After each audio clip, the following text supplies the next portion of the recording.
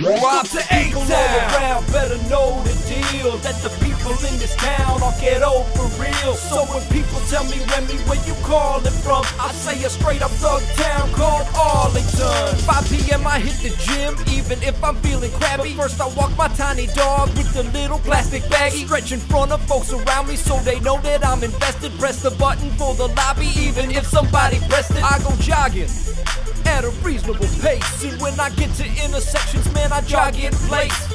Up and goes Jim, gonna give it my all, son. So many dudes in here, they should call this Boston. Rolling one deep so everybody can see us. Cruising down Wilson, rocking 10s on my Prius. Get out my car, check my shoe and sock a minute. Stand right back up, I got 7 parking tickets. DC from the get-go, head to the metro. You heading to Whitlow's? Maybe, I guess so. Riding's never boring, I say it's never better than riding on an orange line train to Vienna. You better step back, punk, that's your final warning. You gonna punch me? Nah, son, the doors are closing. Hey, yo, what's with this delay? I can't wait for this. Why'd they pick today to do the track maintenance? Now we're stuck in the city, how we getting back, son? We could take the Green Line. So we're taking a taxi back to our gangster world, where the sidewalks are brick and the streets are curved. So if you think you got the cred and you think your toughness got me, come and see me in my town and we'll grab a cup of coffee at the Starbucks or the Starbucks or the Starbucks or the Starbucks or the Starbucks or the Starbucks or the Starbucks or the Starbucks or the Starbucks or the Starbucks or the Starbucks or the Starbucks or the Starbucks or the Starbucks or the Starbucks or the Starbucks.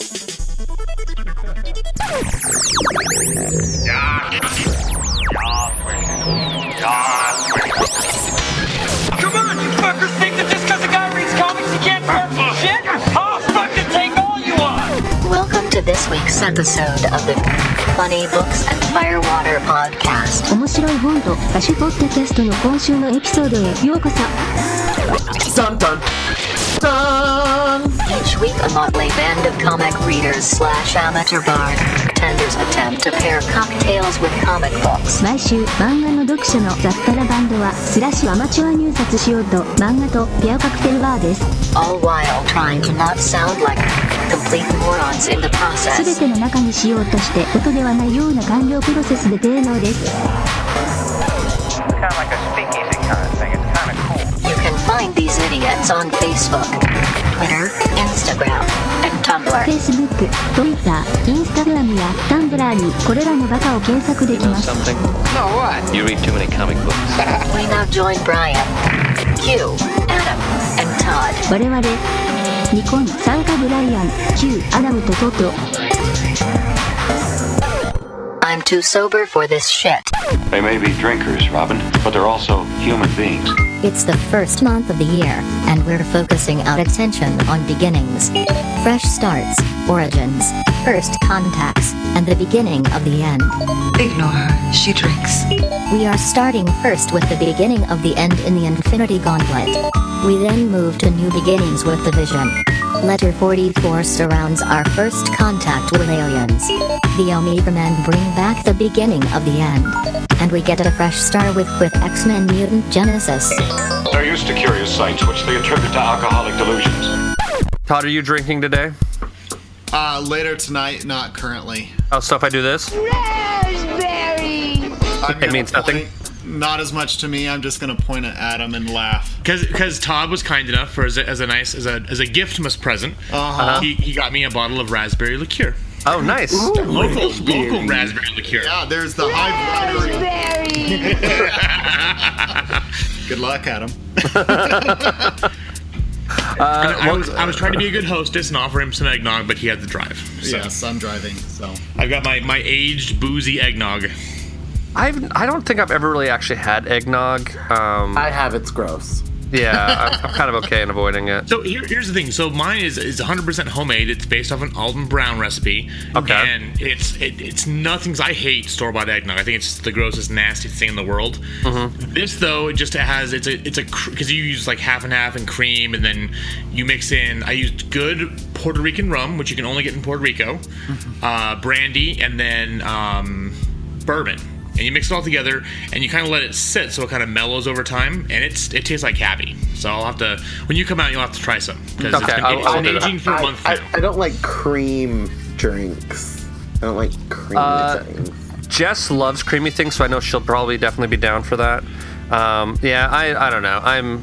It depends. I can do cream. I think my favorite sort of holiday-ish drink that I can think of actually is oddly like a hot toddy for some reason.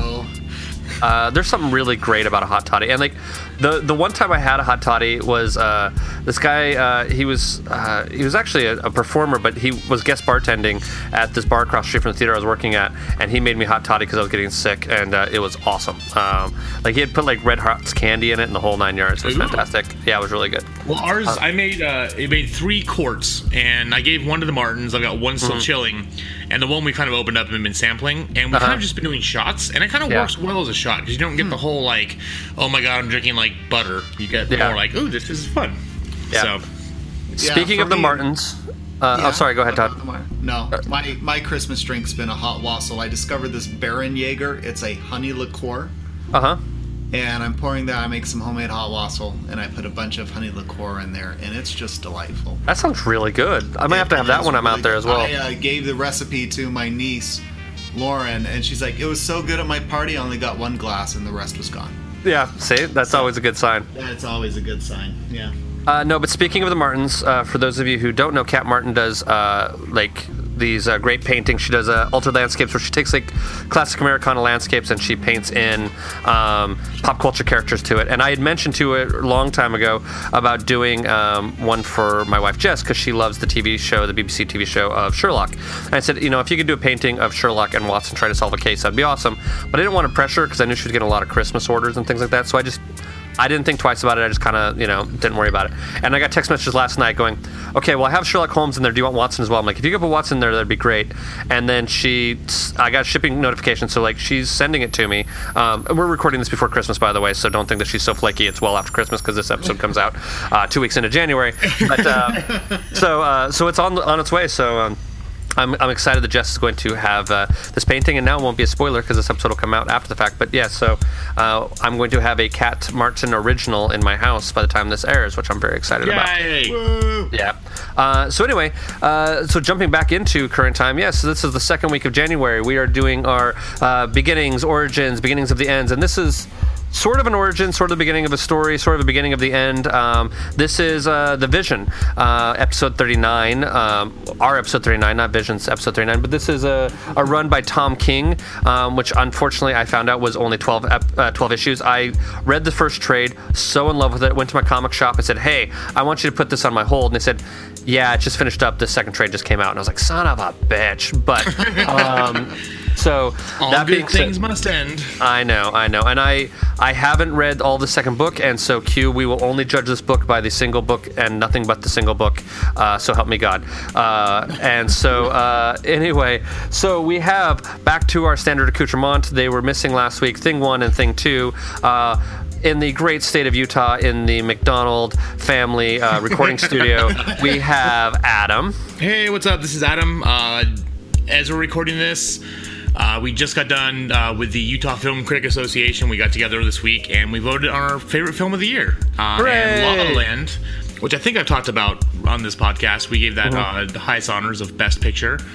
But yeah, aside from that, it's award season's pretty much over. We've seen everything. I think there's like one more movie to go watch, and then I kind of get a break, which is nice because I can finally play Final Fantasy more.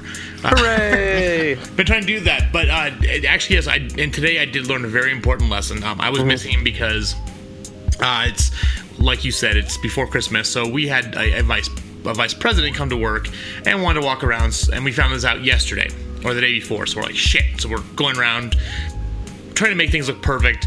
So they come in today, they spend a couple hours in the store, they love everything, and as they leave, they're like, you know what, we loved you so much, we're going to come back in March with all of the vice presidents and the president of the company. So remember, kids, when you're doing something, don't do it so well that you get more recognition than you need, because it'll just come back and bite you in the ass. So... But yeah, movie reviews, Big Shiny Robot, Bored as Hell podcast with Andy Wilson, who did last episode. Hi, Andy. We love you, Andy. And yeah, we'll be doing our best and worst of the year movies coming up. So keep an ear out for that. And I'm sure I'll be bitching out movies and work on here as well. Fantastic. And also in the McDonald Family Studio, we have the warlock husband of his Wiccan wife. We have Todd. Yes, this is Todd. The witch's coven is occurring at my place right now, so I ran away. They're in the process of burning a bunch of things and around a fire and having a good time with that. She's a witch. Burn her. I feel like that's what you do. Like, I'm like, did one of your wife's friends, like, did they have a breakup or whatever? Are they burning all of, like, her ex-boyfriend stuff or something like that? Well, with our transition into not such a religious life, you're looking for new ways to have meaning around time of the year. And this is winter solstice, and my wife looked up a few things, and she really likes the idea of marking with winter solstice the passage of time and looking for things to give up on or get away from or move on from might be a better thing. So she's burning things she's ready to let go of and no longer needs to be a weight around her. Okay. So, yeah. And she's got a bunch of girlfriends coming over and like, oh, that sounds like a lot of fun. So she's doing that. And while I'm in Utah, it will be part of Hanukkah as well. So we might be doing some Hanukkah stuff at my parents' house, and you are all welcome to join us as well if you want to come out and, light some candles and, I have a little dreidel. It's my well, so I don't know if I've told this story before, but like dreidels fucking good. When I I love you.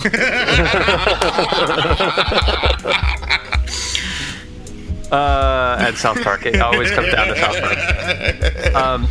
No, but when I first started dating Jess, she came home to meet my family, and she'd met my parents, but came home to hang out around Christmas time, and it happened to be over Hanukkah that year. So I asked my mom if she would mind going and picking up a menorah so that we didn't have to travel with one, just so we didn't have to have the space in our bags. And my mom went hardcore. She went and found the Jewish Center of Salt Lake City, which I didn't even know there was one. And she got a menorah, and then she got actual full blown kosher candles. Went hardcore on it. Well, so the funny thing is my mom, not knowing what the respectful way to store a menorah when not in use was, which my wife just has a very nice box that it goes into at the end of the year and that kind of thing. I went back to visit my parents in the summer, and above they have this big phone desk with this built-in bookshelves and whatever, and the top shelf, this big sort of crowning location of glory, there is a menorah in my Mormon parents' household, which is very funny actually, considering the fact that my dad is now a bishop. There is now a giant menorah in their house, which is pretty amazing. So we'll get to use that menorah here in a couple days, or we have previously used that menorah based on when you're listening to this episode. So the wonders of time travel. And we will also time travel all the way out to the fantastic land of Maryland, where on a break from the theater we have the recuperating queue. Yes, yay! At this point, I will be fully fucking done. Nice. So, also, I'm just gonna talk this book real quick. I have yet to see this part of Arlington that they live in, where it's super fucking suburbia, because that shit don't exist. Yeah. Again, for any of you all who might live in the Arlington area, if you live in this fucking quaint part of it, you let me know. Okay. That's awesome. Also, one should look up on YouTube. It's called the Arlington Rap. Oh yes, I've definitely seen that. So it was so funny, and you watch this thing, and then the whole thing's 5 minutes long, but 3.5 minutes is of them referencing the Starbucks. Yeah, and there's a lot of them. Different Starbucks, as we go to the Starbucks and the Starbucks and the Starbucks and the Starbucks for 2.5 minutes, and it just shows different shots of different Starbucks all within Arlington. It's really funny. Yeah, well, and that's why when they said Arlington, I was like, do they mean where it's literally just city blocks with Starbucks all over them? Because if they'd have showed me that, then I would have been oh, they live next to the Starbucks. Oh, okay. But anyway, hey, how y'all doing? I'm gonna do a shot right now. Yay! Yay! Oh, and I don't know why I thought of this, but always makes me laugh. Did anyone see? This is now almost a month ago from when this comes out. The SNL Dunkin' Donuts sketch. No. Oh, so they had Casey Affleck on there because he was in Manchester by the Sea, and he's gonna win an Oscar for it and all that fun stuff. But yeah, just go to YouTube, do SNL Dunkin' Donuts, and it's Casey Affleck in the middle of a Dunkin' Donuts commercial, being like every cliched Bostonian asshole you've ever seen in any movie. Oh, and I can't do it justice, but that's about his best part of the day is going to Dunkin' Donuts, getting a coffee, smoking 3 Parliaments, and taking a big dump. And it's the funniest thing you've ever seen. Just go look it up and laugh your ass off. Fantastic. And I am Brian. I am a sound designer in Southern California, currently working on a video game called Killing, My Friend, which is about killing my friend. Not actually killing your friend, or not actually killing my friend, or any of my friends. It's just, hey friend, you're going to be doing some killing. That's my wife doesn't like the title, so I feel like I have to sort of justify it. Not my video game. I am sound designing it, but please buy it, because if it actually makes money, then I get paid, which is what the hope is. And then you'll also be able to hear members of this podcast and others hopefully doing voices on it. Anyway, I get to be the dead hooker? I don't have a dead hooker in there, but I definitely want to have you do some voices in it. I have some ideas. I'll be a wild turkey. Or the wild turkey. Actually, you know what would be amazing is we should have you telling the hooker story. That would be amazing. I'm not having my story immortalized in some comic book. It's not comic, it's a video game. Some video game. No, I've already shown everyone at work knows your story of picking up the hooker.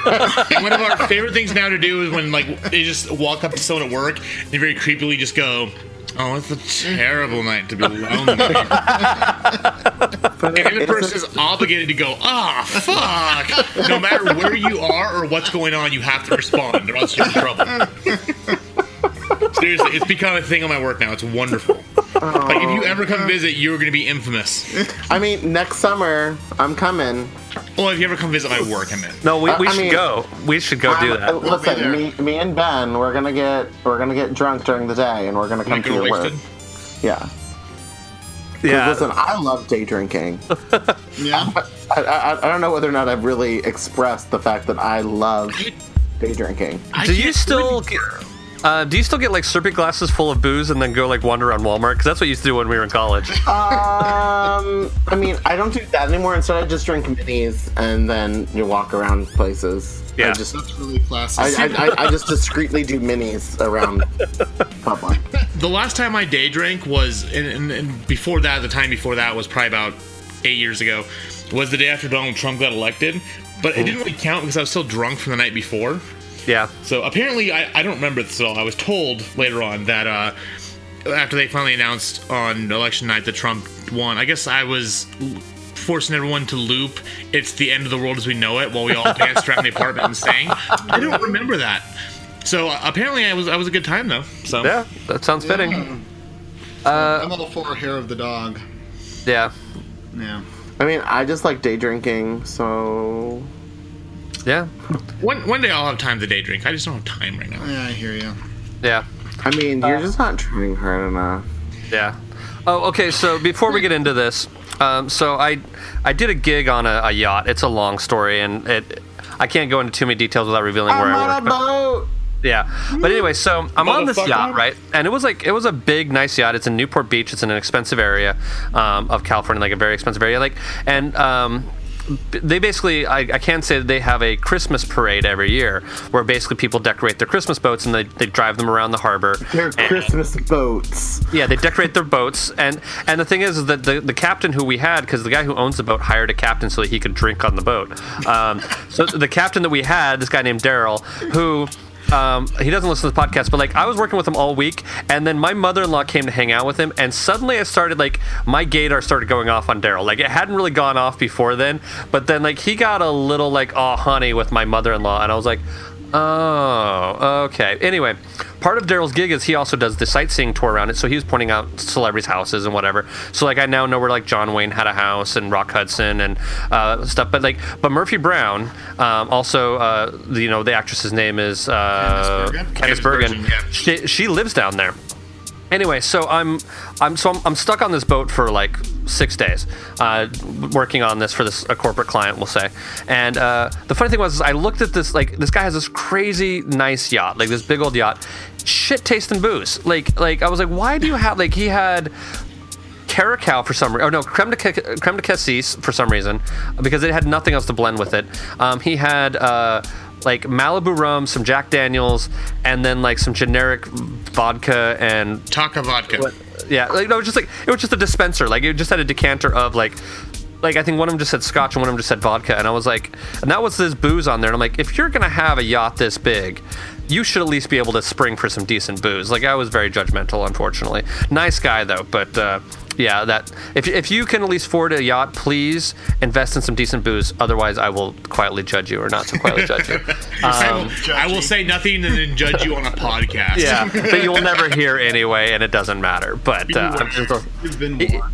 Yeah, you've been warned. You can buy and sell me if you wanted to, but you've been warned. Your taste in booze is shit. I may not have money, but I have good taste in booze. So, anyway, that being said, this week we are reading The Vision by Tom King. Is that right? Is it Tom? Mm-hmm. Yes. Yes, okay. And this is a book I recommended. He's what? Tom? It's Bob's your uncle. Never mind. That's a horribly racist joke that no one got. Anyways. Continue. Yeah. Okay. Yeah. I'm not racist enough to get that joke. Anyway, so continuing on, I guess we should say. So. I'm gonna go to hell when I die. Yeah. Go to hell when I die. See, this is the randomness we were missing last week. We were way too on top of that last week. We just got really. We still got there though. We got deep in the weeds on the Marvel Universe is what we did. Like, this is like more just random all over the place. We hopped in at the end because we were waiting. We just were muted the whole time. We're like, we're talking about Spider-Man cartoons. Yeah, it got a little weird. Yeah. So I mean, ignore her. She drinks. So that's what people say about me. Don't talk about me like I'm not here. How dare you talk about Q that way? They may be drinkers, Robin, but they're also human beings. Yes, I got a few things. Anyway, sorry, I'm tired. Q, do you want to give a brief preview? Does anybody want to give a brief? Sure. I mean, I know you'll do the lightning round. I mean, if someone else wants to do the preview, I will be happy to do the lightning round. And I can do the preview as well, unless... Is there somebody else who wants to do the preview on this one? It's all yours, bro. It's all yours, dude. Oh, great. Thanks. So anyway, we have the Vision, member of Marvel's Avengers. You've sort of seen him in the movies. You've sort of seen him in the comic books. He wants to know what it's like to be a real boy, so to speak. So he has a wife now and two children made of the same stuff that he is, and they're trying to make a go at it in suburbia, but not quite fitting in. And the problem is that they want to be a normal family, but they are not really necessarily completely androids, but they are robots sort of things. So they're not normal human beings. So they don't fit in on that account. Also, his job is as a superhero, so of course that ends up bringing some trouble to the home. And also, they were partially created by Ultron, which creates some bad blood that way. So a variety of events happen. You get a deep, dark little family secret that's going on that the Avengers or the Vision's family has to keep away from the Vision, and it ends up causing turmoil all around. You also get a certain amount of fairly blatant racism and phobia against the Vision family because of course they're different in this town, and it has some very echoes to civil rights movement things, and that's where this book kind of starts and takes off from. I feel like it's a well-written book, but it's also has some interestingly heavy stuff and dealt with in a comic book fashion. Does that seem fair to everyone as a okay? Yep. Mm-hmm. So, that being said, if we're going to jump in and drink on it, or jump in and read it, we're going to need a drinking game to go with it. And now for sports.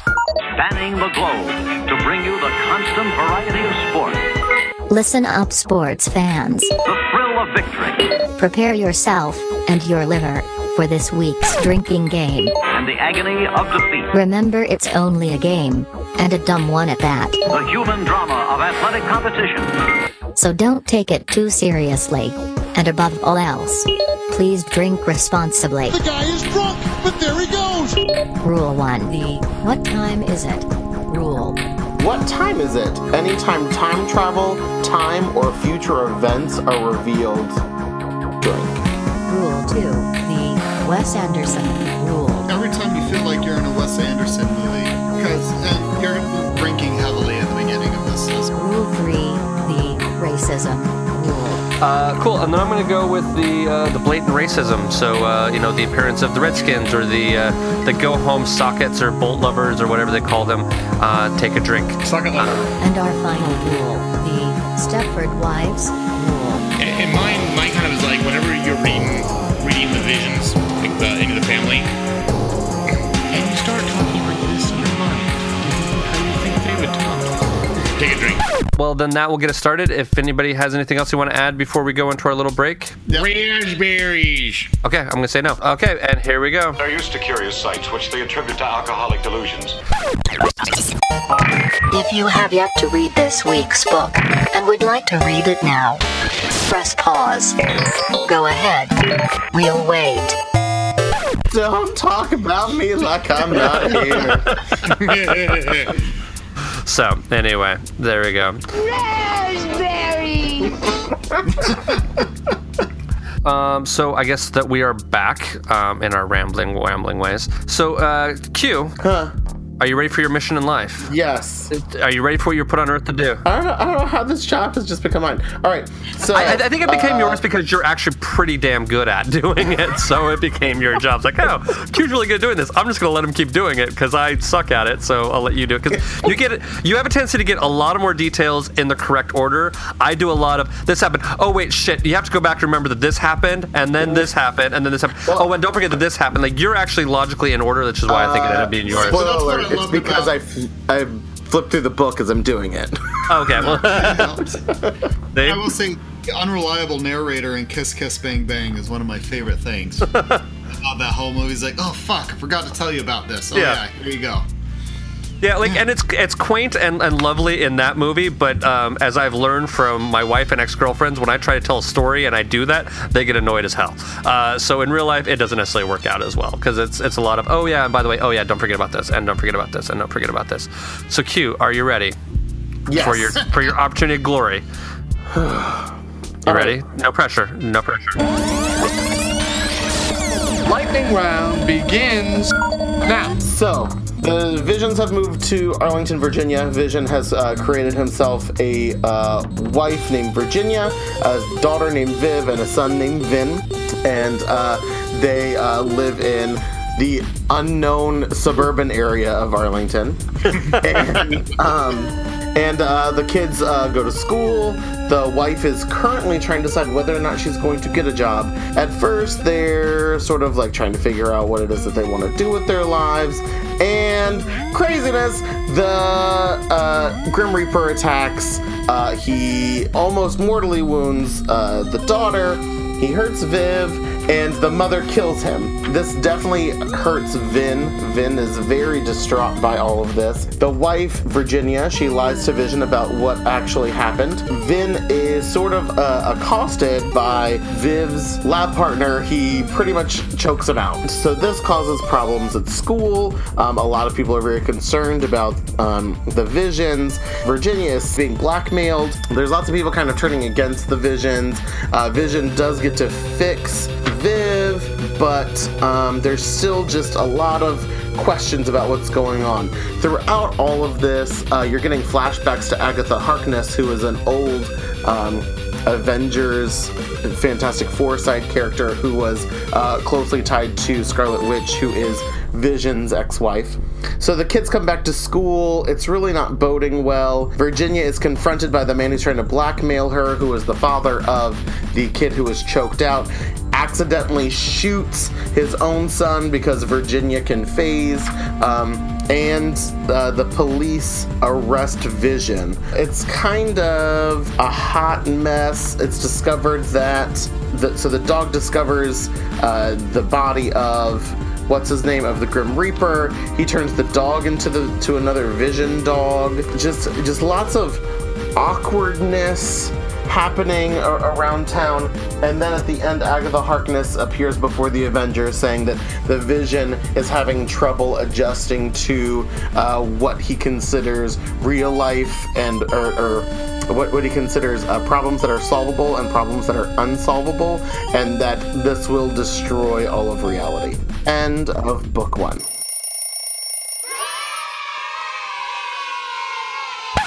Okie dokie. And scene. And I will jump in real fast. One of my favorite scenes in this book, and it's so fucked up, and it makes me think that it would be perfect in an American Horror Story kind of setting, is when the guy comes over looking for his dog, and Virginia's like, well, here, you can go ahead and take a look. And the house has been just ransacked and destroyed, and the kids are crying in corners, and like it just looks like anarchy in the house, and like they're like, oh, just go ahead and take a look, we're moving, like, and it's obviously that they are not moving. It's obviously that all hell has broken loose in that house, and it's just like, I don't know, visually, from a storytelling aspect as to how fractured the family is at that point in time, I really love that scene. And I love the fact that she gives him the guy back the pan the cookies were on that she killed the Grim Reaper with, and it's like all bent up, like, here you go, I cleaned it. I didn't catch that, actually. Yeah, it's completely. That's awesome. Yeah, that is so awesome. I didn't catch that originally. That's so great. So, like, my thing with this book. So, I do like the art. I think that it's like just off kilter enough that it sort of puts you on edge a little bit. A little bit gritty without being like. Like DMZ or I'm not saying that to diss the artists of DMZ, but it's like it's not that like realistic gritty. It's just sort of it's just a little different. But like my thing is, I'm very curious. So FYI, I kind of like this book as like a classic comics person, and I'm very curious as to how this sort of wraps up, because Vision has already done this before. And it ended terribly. Yes. Why is he doing it again? Yeah. Like, I'm very curious, and I guess maybe he thinks that he can control it better since now he has an android wife and android children. And also I find it interesting that he creates a female child and a male child when he has had the twins who also are still kind of alive. Like, it's just very weird. So in case y'all don't know, but the Vision comes from a very fucked up family tree. Well, his dad was kind of Ultron, so his dad is Ultron, who is also the quote son of Hank Pym and that whole craziness. But then, so he then was married to Scarlet Witch. They had children. Those children got reabsorbed by the devil, but then reborn as the Young Avengers, Speed and Wiccan, and then that all ties him into the craziness that is Magneto's. What? No wonder Wiccan's gay.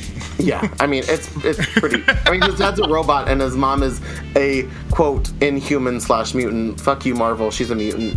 And then that ties him to like all of Magneto's hot mess family, and again, like I'm just in. Like, I was very intrigued when Agatha Harkness was brought into all of this, because I was like, okay, like, Vision, this is some craziness. So also, in case you guys didn't know, my recommendations are 3 books that are sort of referenced in this one, which are Vision and Scarlet Witch Volume 1, Vision and Scarlet Witch Volume 2, and the Vision Quest storyline from the West Coast Avengers.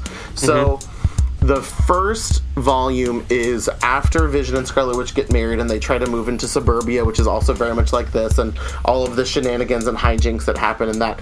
And volume 2 is when you learn that Magneto is Scarlet Witch's father, and she gives birth to twins that she impregnates herself with her own powers. What? Okay. Craziness. Yeah. Because obviously he's a robot. He can't, you know, do that. No matter how anatomically correct he is.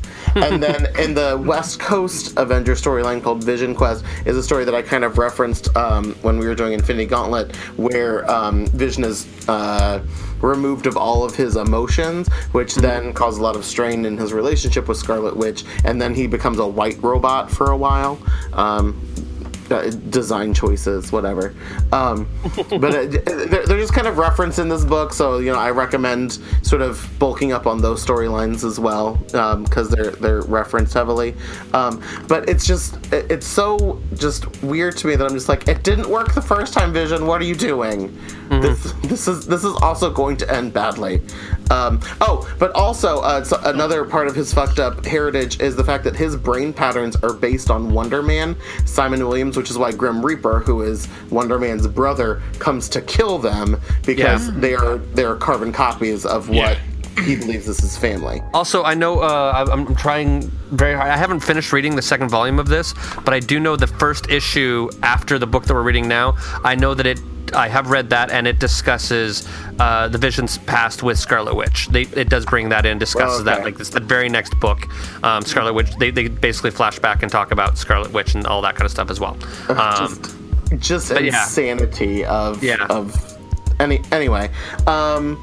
Yeah, I'll let you all talk for a while. I'm sorry. Well, and continue on in that thought process, though. That insanity is kind of what I love about this book, because it is this wanting to try to have the white picket fence and that perfect life, and having it not work out because the family is completely dysfunctional and it is completely fucked up, and it has this weird, messed up sort of situation, and it's them trying. It almost kind of reminds me a little bit of American Horror Story, especially towards the end where he's making the dog and the house is destroyed. That kind of seems like something from like maybe the first season of American Horror Story. But the other thing it kind of reminds me of a little bit is, and Adam, maybe you can talk about this, or I mean, I might be completely off base, but it reminds me a little bit of American Beauty, where it's that sort of that idea of the perfect, house and that kind of thing, and it being really kind of fucked up under the hood and that kind of stuff. American Beauty definitely does. I can kind of see that, because that was these people who, for those who haven't seen it, which Eddie, this is you.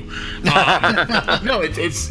You look at the whole point is these people's lives who are so put together, and they're just the perfect, happy little family, and this and that, and then you go behind the scenes and you see all these horrible things, and the message kind of is no one's perfect, everyone's kind of fucked up, and I can definitely see that there. But the interesting thing with the Visions is that they don't really know what it's like. It's almost like they're kind of basing their life of what they think perfection should look like, or normal life, from like Leave It to Beaver, because they really don't know how to act, because they're synthezoids. They don't have that idea of, they can read books and they can see what it's supposed to be like, but they don't kind of have that preconceived notion of what their parents were like, because either one, they had fucked up parents who literally created them, or they're just brand new to this.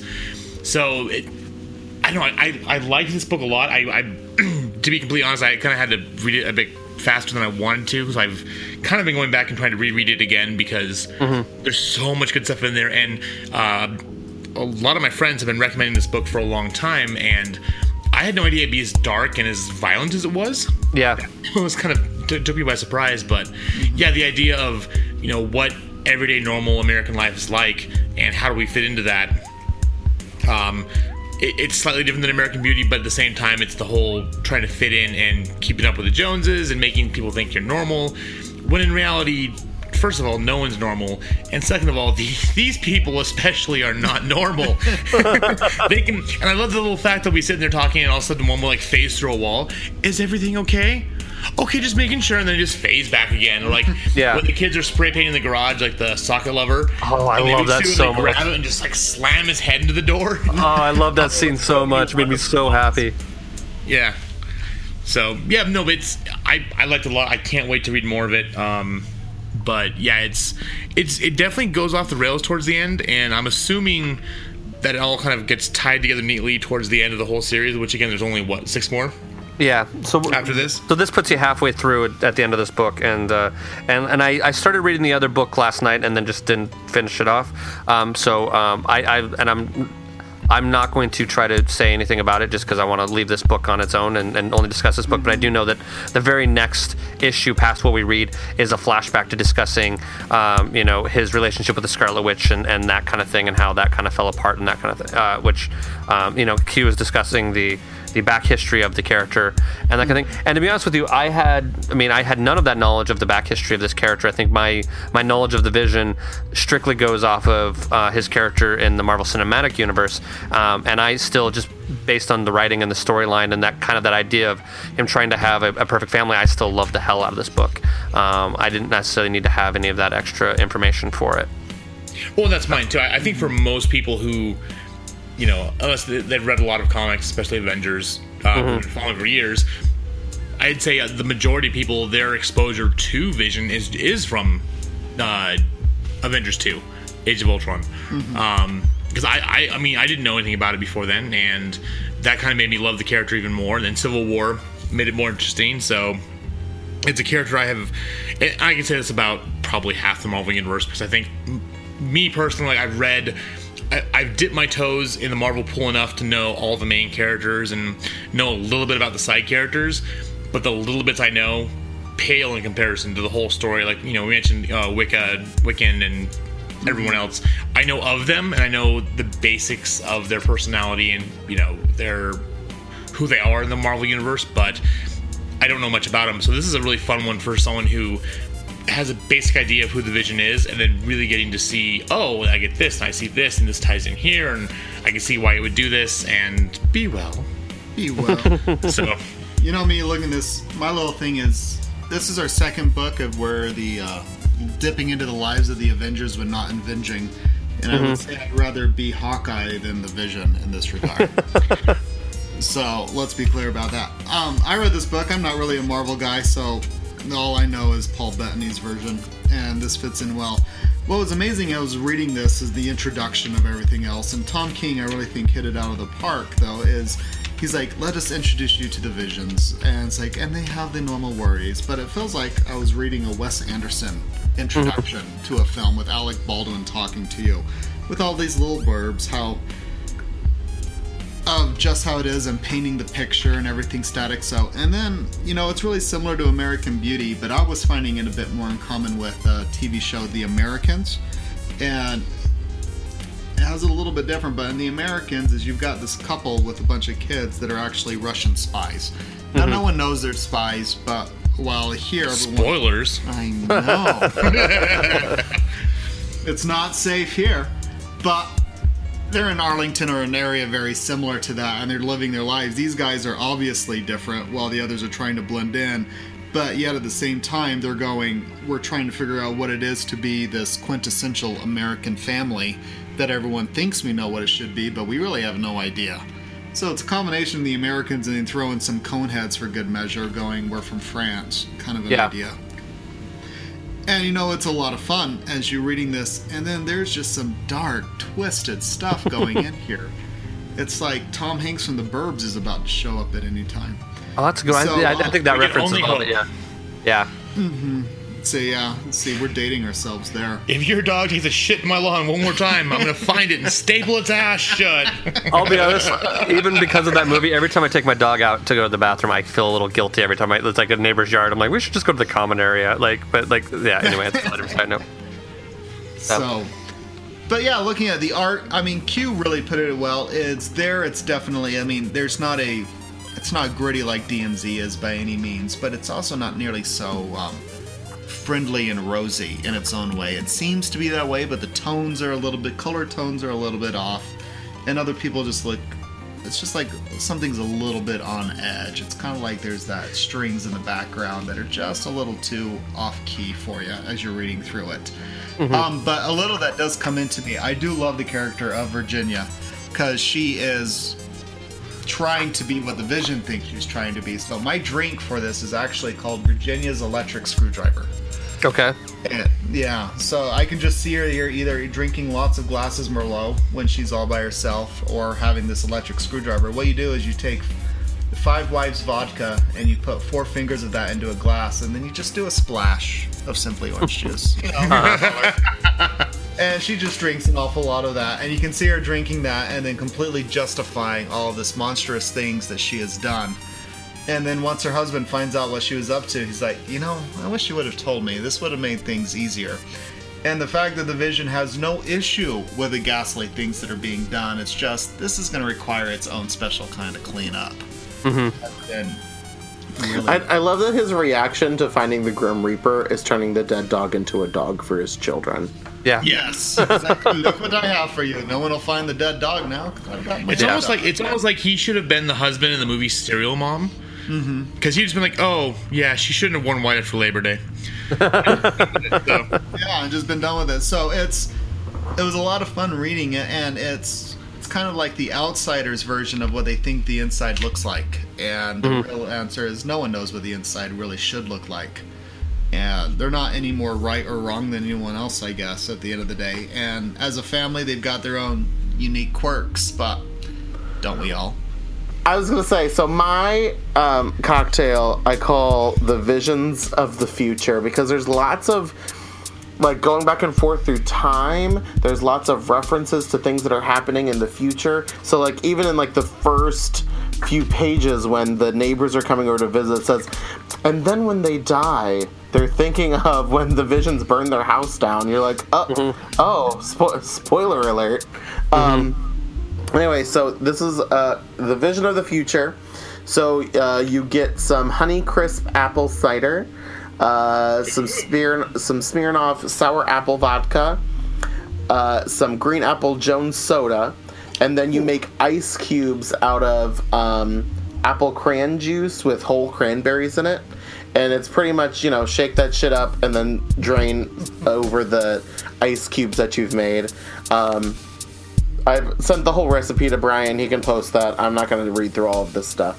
But it's just so, like, it's like going through time without being a time travel story. So the only times that you're really going back in time are the little snippets of Agatha Harkness, who also, when you get to the end of the book, I can't tell if she's like an astral projection or a ghost, because the last time I remember reading about Agatha Harkness was at the end of Avengers Disassembled, where you find out that the Scarlet Witch has been reanimating her corpse for Lord knows how long.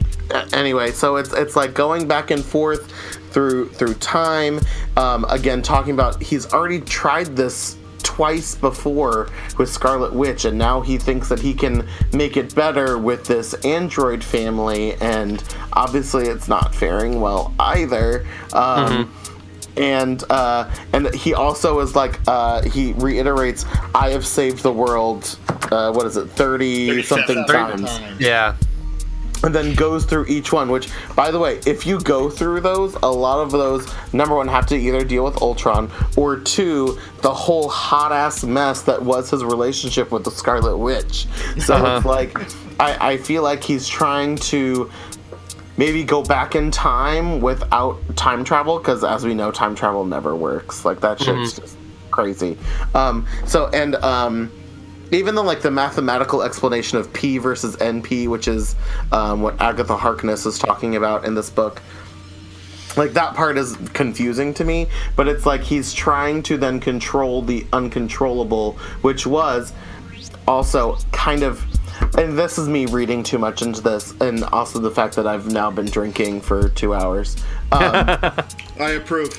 But, you know, the Scarlet Witch's powers are manipulating probabilities. So obviously he's now trying to control those probabilities that she manipulates by creating children and a wife who should be, quote, more controllable, being as how they're androids like he is. They're programmed to be a certain way instead of allowing them to have, you know, more of that free choice. But apparently he gave them too much free choice, and that's you know, even crazier. But anyway, it's just I'm definitely gonna pick up the second trade of this, because I want to see how this story wraps up. The whole Vision Scarlet Witch thing is very interesting to me, because I'm like, girl, you got some bad taste in men. Because even after the Vision broke up with her, she started dating Wonder Man, who Vision is based off of. It's like, girl, you cannot hook up with the man that your husband's brain patterns were based off of. That's some fucked up shit. Ignore her. She drinks. Exactly. And bitch, Scarlet Witch needs to just have a drink and calm her ass down. So here's my question like that. So what's the name of the astral projection at the end, or the? So her name is Agatha Harkness. Agatha Harkness. So isn't she the one though who earlier on is telling the story about how you make the Everbloom flower work? Yes. Okay, so that's what I want to know, if she was maybe, because what you find out is that she's the one narrating the whole thing. Like every time you see the whole box, it's her talking. Yeah. It's her it's her telling the story to the Avengers. Yeah. So I can't tell if maybe like when she ate that, like it just fucked her up, and now she's kind of stuck in the astral realm, or the fact that she's been dead for that long. Sure, that too. But I'm also wondering if Agatha Harkness is a witch, so it could be. Yeah. So it could be the fact that in the past she's having these visions, so she's astrally projecting herself into the future since she's already dead. Again, I don't know because, this is all just conjecture and hearsay at this point. But, time travel, magic, astral projection, Raspberry! Oh my god, if Agatha Harkness could be please played by Carol Channing, my life would be based on this conversation we've had earlier, I have made a decision. If they're ever going to let John Waters direct a movie from the Marvel Cinematic Universe, this is the movie that he could direct and knock it out of the park. I'm just putting that out there. It would be so awkward and weird. It would be amazing. Are you listening? Yeah. But speaking of the Everbloom, it kind of brings me back to the beginning, where they show the different gifts the visions have when they're showing the neighbors. And one of them was the water vase of Zenlaw. So my drink is called the Zenlaw because it looks pretty, but we all know alcohol is poison. So it's poison inside. It is 1.5 ounce of vodka, a half ounce of blue curacao, a squeeze of lemon, so take a lemon wedge, squeeze it in, and then stir it and top it off with champagne. Oh. Raspberry! Sorry, I was swallowing my shot. That sounds delicious. It does. So I'm going to then go with my cocktail, and then we'll have all of our cocktails in. This is my logic. Yeah. So anyway. Nobody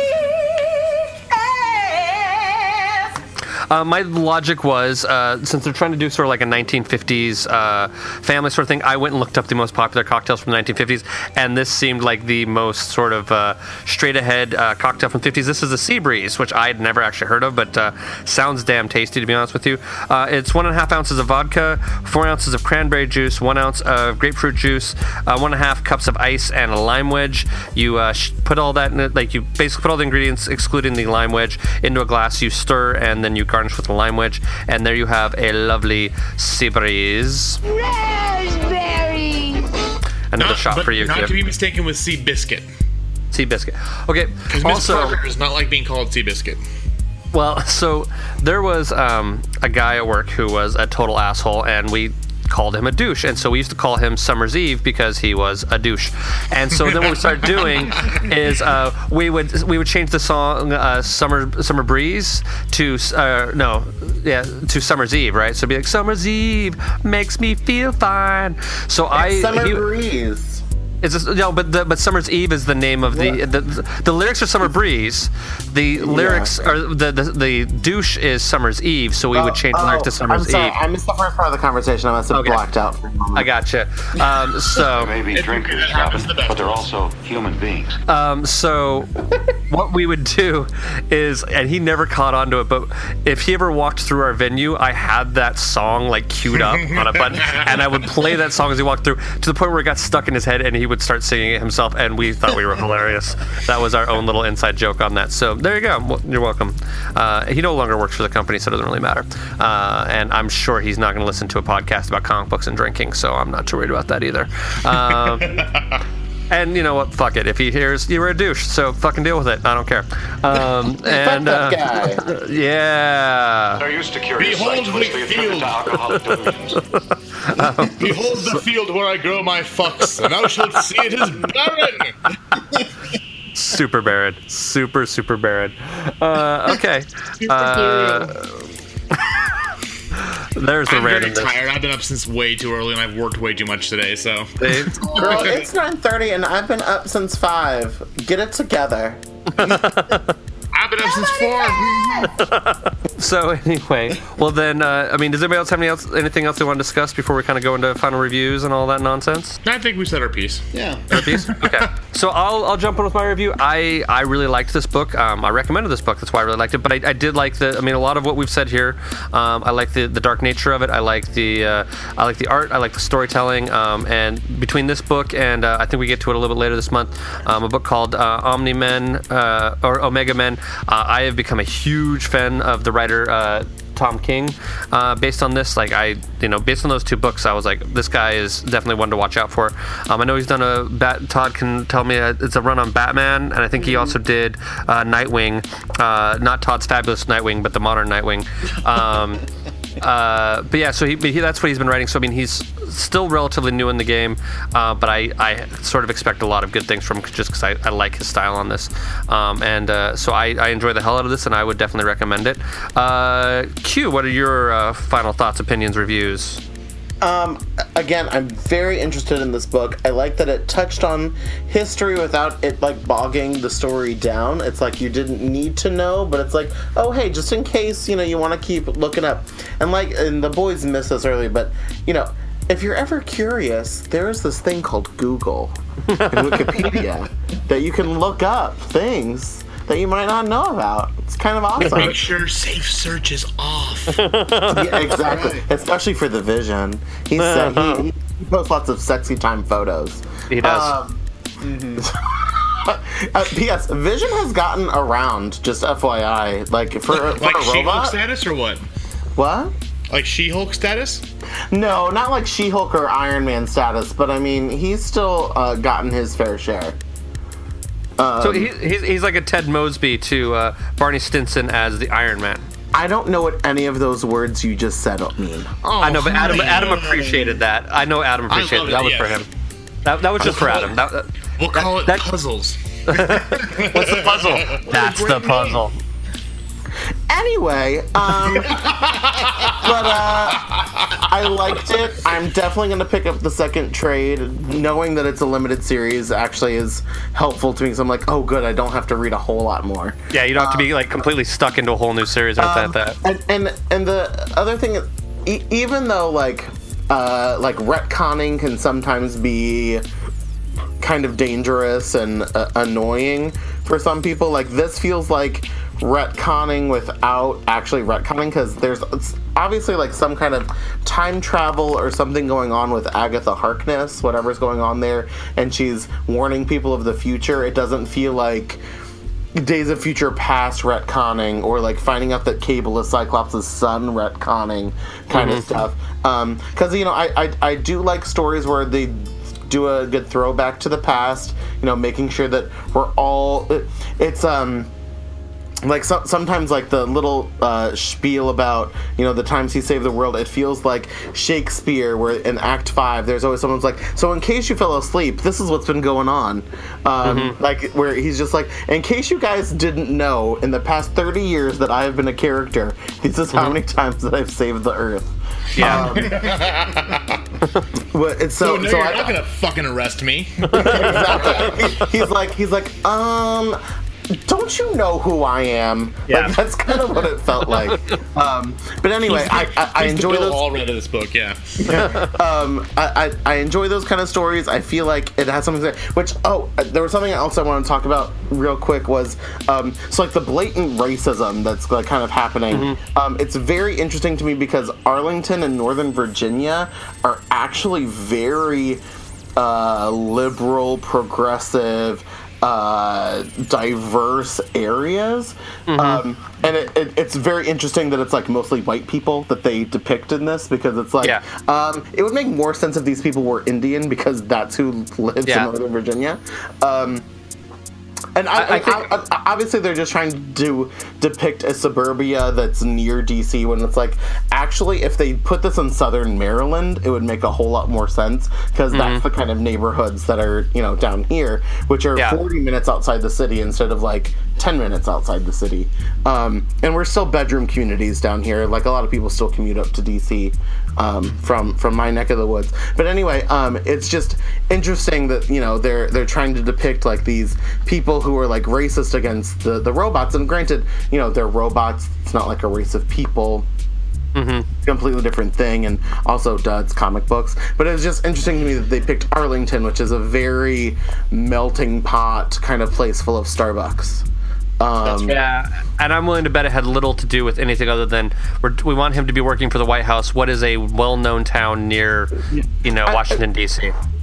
And again, I'm just kind of like, because they could have gone further out to like Manassas, Virginia, where again this would make sense with like predominantly white kids, that kind of stuff, because you're getting more to the outskirts, and those people are still commuting into the city, whereas like him living in Arlington with like the yuppies and like that description at the beginning is fairly accurate, where he's talking about, there are these people who were government, in the government, and then they, none of them build anything, none of them actually work with their hands, but they're all these lobbyists and government workers and stuff like that. That's actually true, but no one's from Arlington.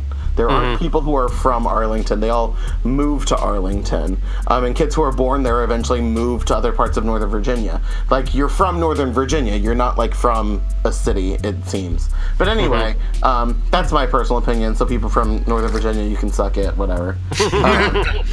But anyway, I like the book. I would say read it. Go ahead and get yourself the next trade. Buy it in a 2-pack from Amazon. Enjoy. Or on Comixology, because the first trade's like $5. Yeah. Nice. Or do that. I can't read things on my iPad. It hurts my eyes. Sure, I've had that problem with an iPad before as well. Actually, that's why I had an iPad and I also had a Nook, because I could read on the Nook, at least books. The backlight on the iPad was too difficult for me to actually read like books and things like that. Unless it's porn, then it's fine. Yeah, but you're not reading porn. You're just watching, the movement. Porn for the deaf, so. It's Q-erotica. Q-erotica? Q-erotica. Oh my god, that should be Madonna's next single. She should throw it back to erotica and make it Q-erotica. Q-erotica. Romance. And then you could go on tour with her. It would be great. P.S. And by the way, Cher is in the Pee Wee Herman Christmas special. I was super excited about that when I saw that. I thought of you, Q. And she's going to be doing a residency in D.C. at the new casino, and it's amazing. And I'm going. That's nice. Will her butt cheeks keep hanging out? God, I hope so. I was going to say I didn't know you were an ass man, Q, but I'm pretty certain I did know that, actually. Todd, what are your reviews and thoughts and things? I thoroughly enjoyed this. I had a good time with it. Tom King, I had read before, was Sheriff of Babylon, which is basically, in some ways, his take on DMZ. So, Q, ignore that one, but it's really good. I enjoyed it, and something I would recommend reading along with it, though, is you've got the movie Hard Candy. Oh, yeah. Got a little Ellen Page in there. Oh, that movie's fucked up. That is a way fucked up movie. I love it. I love it to death, because it's a movie that I keep I'm sorry. It's a movie I keep hearing is fucked up, and I own it, and I'm like, maybe not today. Yeah. Yeah, no, I understand that. But you read it here, and like at first it's like, oh, it's got such a nice shell on the outside of what you think it's going to be, and then it's not. So. You thought that movie was nice from the beginning? Yeah. I like Ellen Page. I like Ellen Page too, but that movie's fucked up from the go. Yeah. See, and Q, just for clarification, and I'm sure you don't need this because I'm sure you've heard it all before.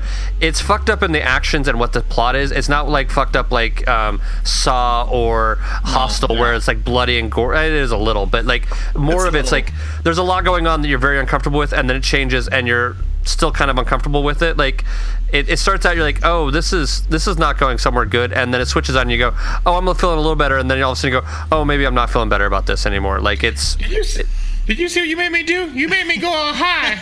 Yeah. What is wrong with you? Yeah. No, it's good. And, and then David Slade went out and he did Max Payne and 30 Days of Night and Eclipse. So there you go. That just reminds me of Freeway, and I think I'd rather watch Freeway again.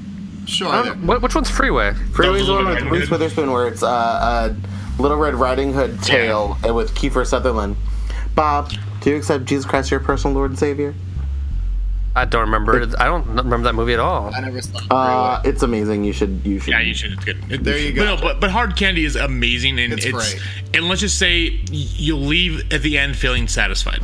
Yes, feeling satisfied. And the vision here, this is satisfying. I'm gonna pick up the second trade as well. It's already on order, and what's great about it with it being a limited run, it's done. Yeah. Type of a deal. You start, you have a middle, you have a finish, and oftentimes you've got series that seem to go on, and you just kind of go in and out of different things, but this is a small bite-sized whole, and it's great. So I really enjoyed it. It's one of my better Marvel books I've actually enjoyed reading, would be my statement there. Cool. Yeah. Adam, you're the last one to give us your thoughts. Yeah, so I mean, I've been wanting to read this for a while. I'm very, very glad that we chose to do it because it gives me an excuse to take the time to go get it and take a look at it. I had a lot of fun with it. it was, again, surprising as far as how kind of twisted it got.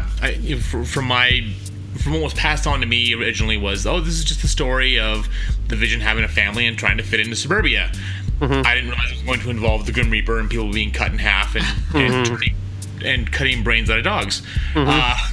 No, so I like the fact that sometimes you read a graphic novel or a trade and they finish with, issue number whatever, and it feels kind of like, where's this going? What's happening? What's next? This one left you on a fun little cliffhanger where you're like, oh shit, I need to know what's happening. Like, I need to know right now. So tomorrow I actually have the day off, and I'm going to purchase the next trade and plow through it because I really want to see what happens. And as we've all said, I love the fact that there's one more trade. I can read that, and then for good or for bad, no matter what I think, the story's over. And I can reflect upon it and go where I want to. Maybe I'll pick up some more books with Vision in it. Maybe if they decide, or if it works out, to do another series later on, I can hop in. But even if I don't, hey, guess what? I had a whole story. I got to absorb it and enjoy it over the course of a few hours, and I'm done. And I can go about my life. But no, this is a lot of fun. It's dark, it's twisted. I love the Wes Anderson thing. Todd was saying, so I was kind of feeling something. I was like, what is this like? What am I sensing? And then when he walked in today, it was like a Wes Anderson movie, like Royal Tenenbaums meets, what was it? Moonrise Kingdom. Yeah. It felt, I was like, oh, that's what it was. Like, duh, I should have seen that. But no, I highly recommend it. It's a lot of fun. It's interesting. It's a quick read, but at the same time, you want to go back and kind of take your time going through each page, because I know there's a lot of subtext and things I need to go back and kind of reabsorb because I probably didn't catch all of it the first time. Cool. Yeah, so I mean, another unanimous, which we're starting to get a few that we actually all really like, which is we're either getting better at picking books that we all appreciate, or we're just finding good stuff in general right now. Whichever that is, I'm happy with however it goes. Fantastic. Do we have any recommendations before we start talking about next week's book?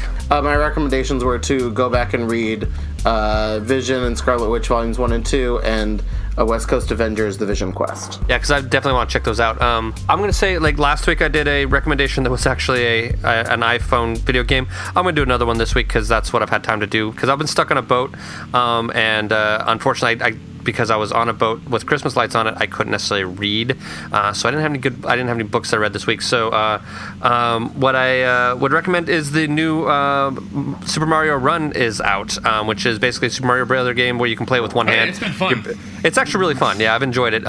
It's still kind of challenging at parts. There are definitely some levels that I've struggled with more than others, but I ended up ponying up the extra money so I don't get ads and I can play through the whole thing. But I've been enjoying it quite a bit. I think it's a lot of fun. So Adam or Todd, you got anything? Hard Candy. Watch it. Yeah. Okay. And so mine is, again, we're going from the past to the future. So Eddie and I have the absolute worst wedding anniversary of anyone who works retail. The 23rd of December. Oh. Yeah. Yeah, and there's a long story behind that, why we had to do it that way. But, so what we did was, this is a couple months ago, I bought tickets for us to go see Hedwig and the Angry Inch. And this is the national Broadway tour. And it was really cool because we actually got to sit front and center. We were front row, center seats. We went and saw it last night, and I've been in love with the movie, the music, the musical for years. And it was an incredible experience. If you've never seen it before, I'm not going to go into all the details, but just what's really cool is the performance is presented as a rock show. So you're at this rock concert with Hedwig playing with her band, the Angry Inch, and in between songs, she's up there telling her story and, trying to get revenge and all this stuff. But it's very, very interactive. I mean, at one point, she drinks a bunch of water and she spits in the audience, and of course, she spit already. And I thought that was just hilarious. But what was kind of fun, Neil Patrick Harris originated the role on Broadway when they did it. Well, the remount. The remount. Well, because it was originally off Broadway it was Trask. It's not Stephen Trask. John Cameron Mitchell. John Cameron Mitchell originally played the role off Broadway, and then when they originally mounted on Broadway, that's when Neil Patrick Harris was in it. We can argue, because I'm pissed about the fact that they wouldn't consider it a new Broadway show because it had never been on Broadway, but we can go argue about that forever. Yeah. Anyways, though, so he's doing it, but what's interesting is the actor we saw as Hedwig was Ewan Morton, who originated the role of Boy George in the musical Taboo, which was back in 2003, 2004. Have I ever told you my story about Taboo? You have not. Okay, well, I'll tell you in a second. Go ahead. But what's so interesting about this is that there's a really fun documentary called Show Business: The Road to Broadway, and it's a documentary that they filmed over the 2003-2004 Broadway season, and it chronicles the behind the scenes, the workshops, and then all the way up to the Tony Awards for Wicked, Taboo, Avenue Q, and Carolina Change. And of course, Wicked won a bunch of stuff. Avenue Q won Best Musical. But Ewan Morton, who was our head vig, like I said, he was Boy George in Taboo, and Taboo closed. And so this documentary ends with him sitting there, smoking a cigarette, talking to the director, and the camera saying, like, I came here on a work visa. I don't know what I'm going to do. I can't go home. This is my life. This is what I want to do. And, like, the poor guy just, like, starts breaking down on camera, like, I don't know where I'm going to go in my life. And it's really, really cool to see 12 years later, this guy is now the headliner of of a really big show that everyone loves. I mean, it was sold out last night. Every seat was packed. And it's cool to see that he's actually gone on and been able to make a career of this and do some amazing things, because he's a very talented actor. He's absolutely fantastic. So if Hedwig and the Angry Inch comes to your neck of the woods, go see it. It's so much fun. Sit as close as you can. It's something you just got to experience to understand. Out of curiosity, because I kind of saw some of your pictures on Facebook, did they do the full set for, and did they do the fake programs for The Hurt Locker? Hurt Locker, the musical? Yes, and I didn't know they were doing two programs. I only grabbed the one. I didn't know they had ones for the Hurt Locker. When I saw it on Broadway, they had the Hurt Locker programs they wouldn't give out. They were just thrown around on the floor. So you just picked them up off the floor and you could read them. And that might have been how it was too. So Jess and I have two. Maybe I'll bring one with me when I come out so you can read it. But it's hilarious. I also got one when I saw it with Darren Criss. Yeah, because you saw it with Darren Criss. I saw it with Michael C. Hall on Broadway when I was out there. And he made such a wonderful Darren Criss joke last night. He's like, Darren Criss gets all the privileges of being a homosexual with none of the responsibilities. That's pretty funny. But so my Taboo story. So before I started working at my current job in California, I lived in Middletown, Connecticut, and I worked for a theater company called Goodspeed, which is in musical theater, like on the East Coast. They're very well known.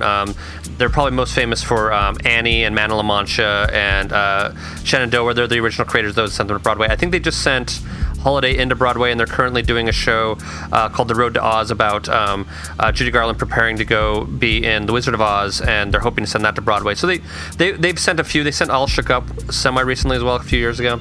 But anyway, so when I was working there, the part of what ends up happening with Broadway shows, it's a weird little inside thing, is a lot of times those big companies, they don't want to own items, because if the show closes early, which is not uncommon, they don't want to have to sell off all these gears or make that initial investment. So almost all of the lighting and audio gear for a Broadway show, for almost the entire course of its run, is all rental. But the one thing they do have to pay for is scenery.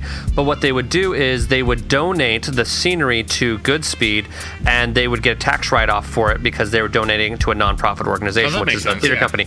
So the thing is so that when Taboo closed, that was when I was working at Goodspeed, and they sent the set up to Goodspeed and gave them the set. Well, Goodspeed used some of the flats and whatever, but some of the stuff they couldn't keep, and so two of the set carpenters had an apartment together, and so they took the giant couch that split in two from Taboo.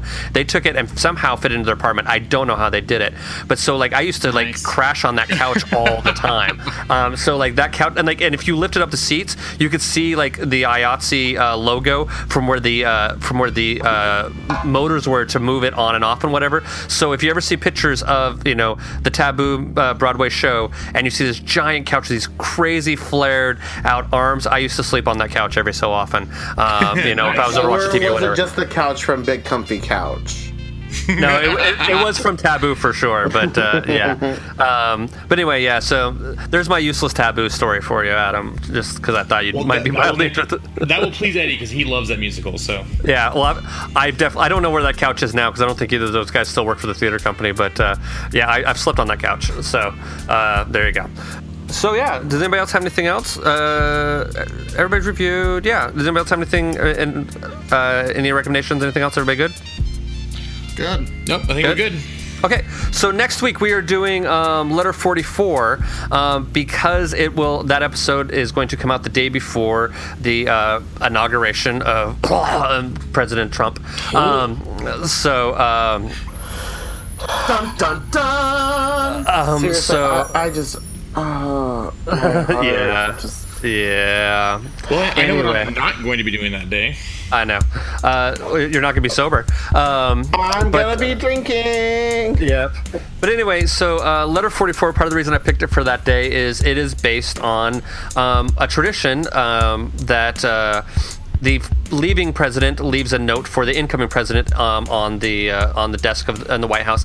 And so this book is about the new president comes in, he gets a letter and basically says, hey, guess what? We've actually made contact with an alien civilization, and we have a crew that is about to make contact within the next couple of days with this alien ship, and we will find out more about what's going on. And so it's First Contact is basically the tie-in for this month's theme of firsts and origins and beginnings. So that's the book was actually recommended to me by our good Professor Maya, and so that's going to be our book next week.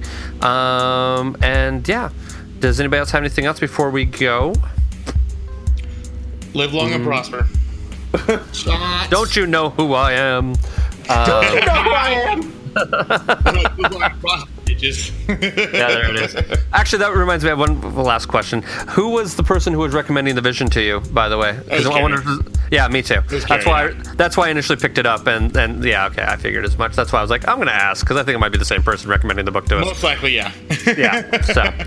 He was recommending it to me, and that's why I initially picked it up, and I'm glad that I did, because I really enjoyed it. So, well, fantastic. Thank you all. Have a lovely week, and we will see you on the flip side. So that happened. Thank you for joining us for this week's episode. This band of knuckleheads will be back next week with a new episode. Until then, you can find them on Facebook, Instagram, and Tumblr as Funny Books and Firewater, and on Twitter as @FirewaterCast. Go to funnybooksandfirewater.com for the most up-to-date information, as well as cocktail recipes from this and past episodes. Thank you for joining us. And until next week, support your local comic shop, tip your bartender well, and stay hydrated.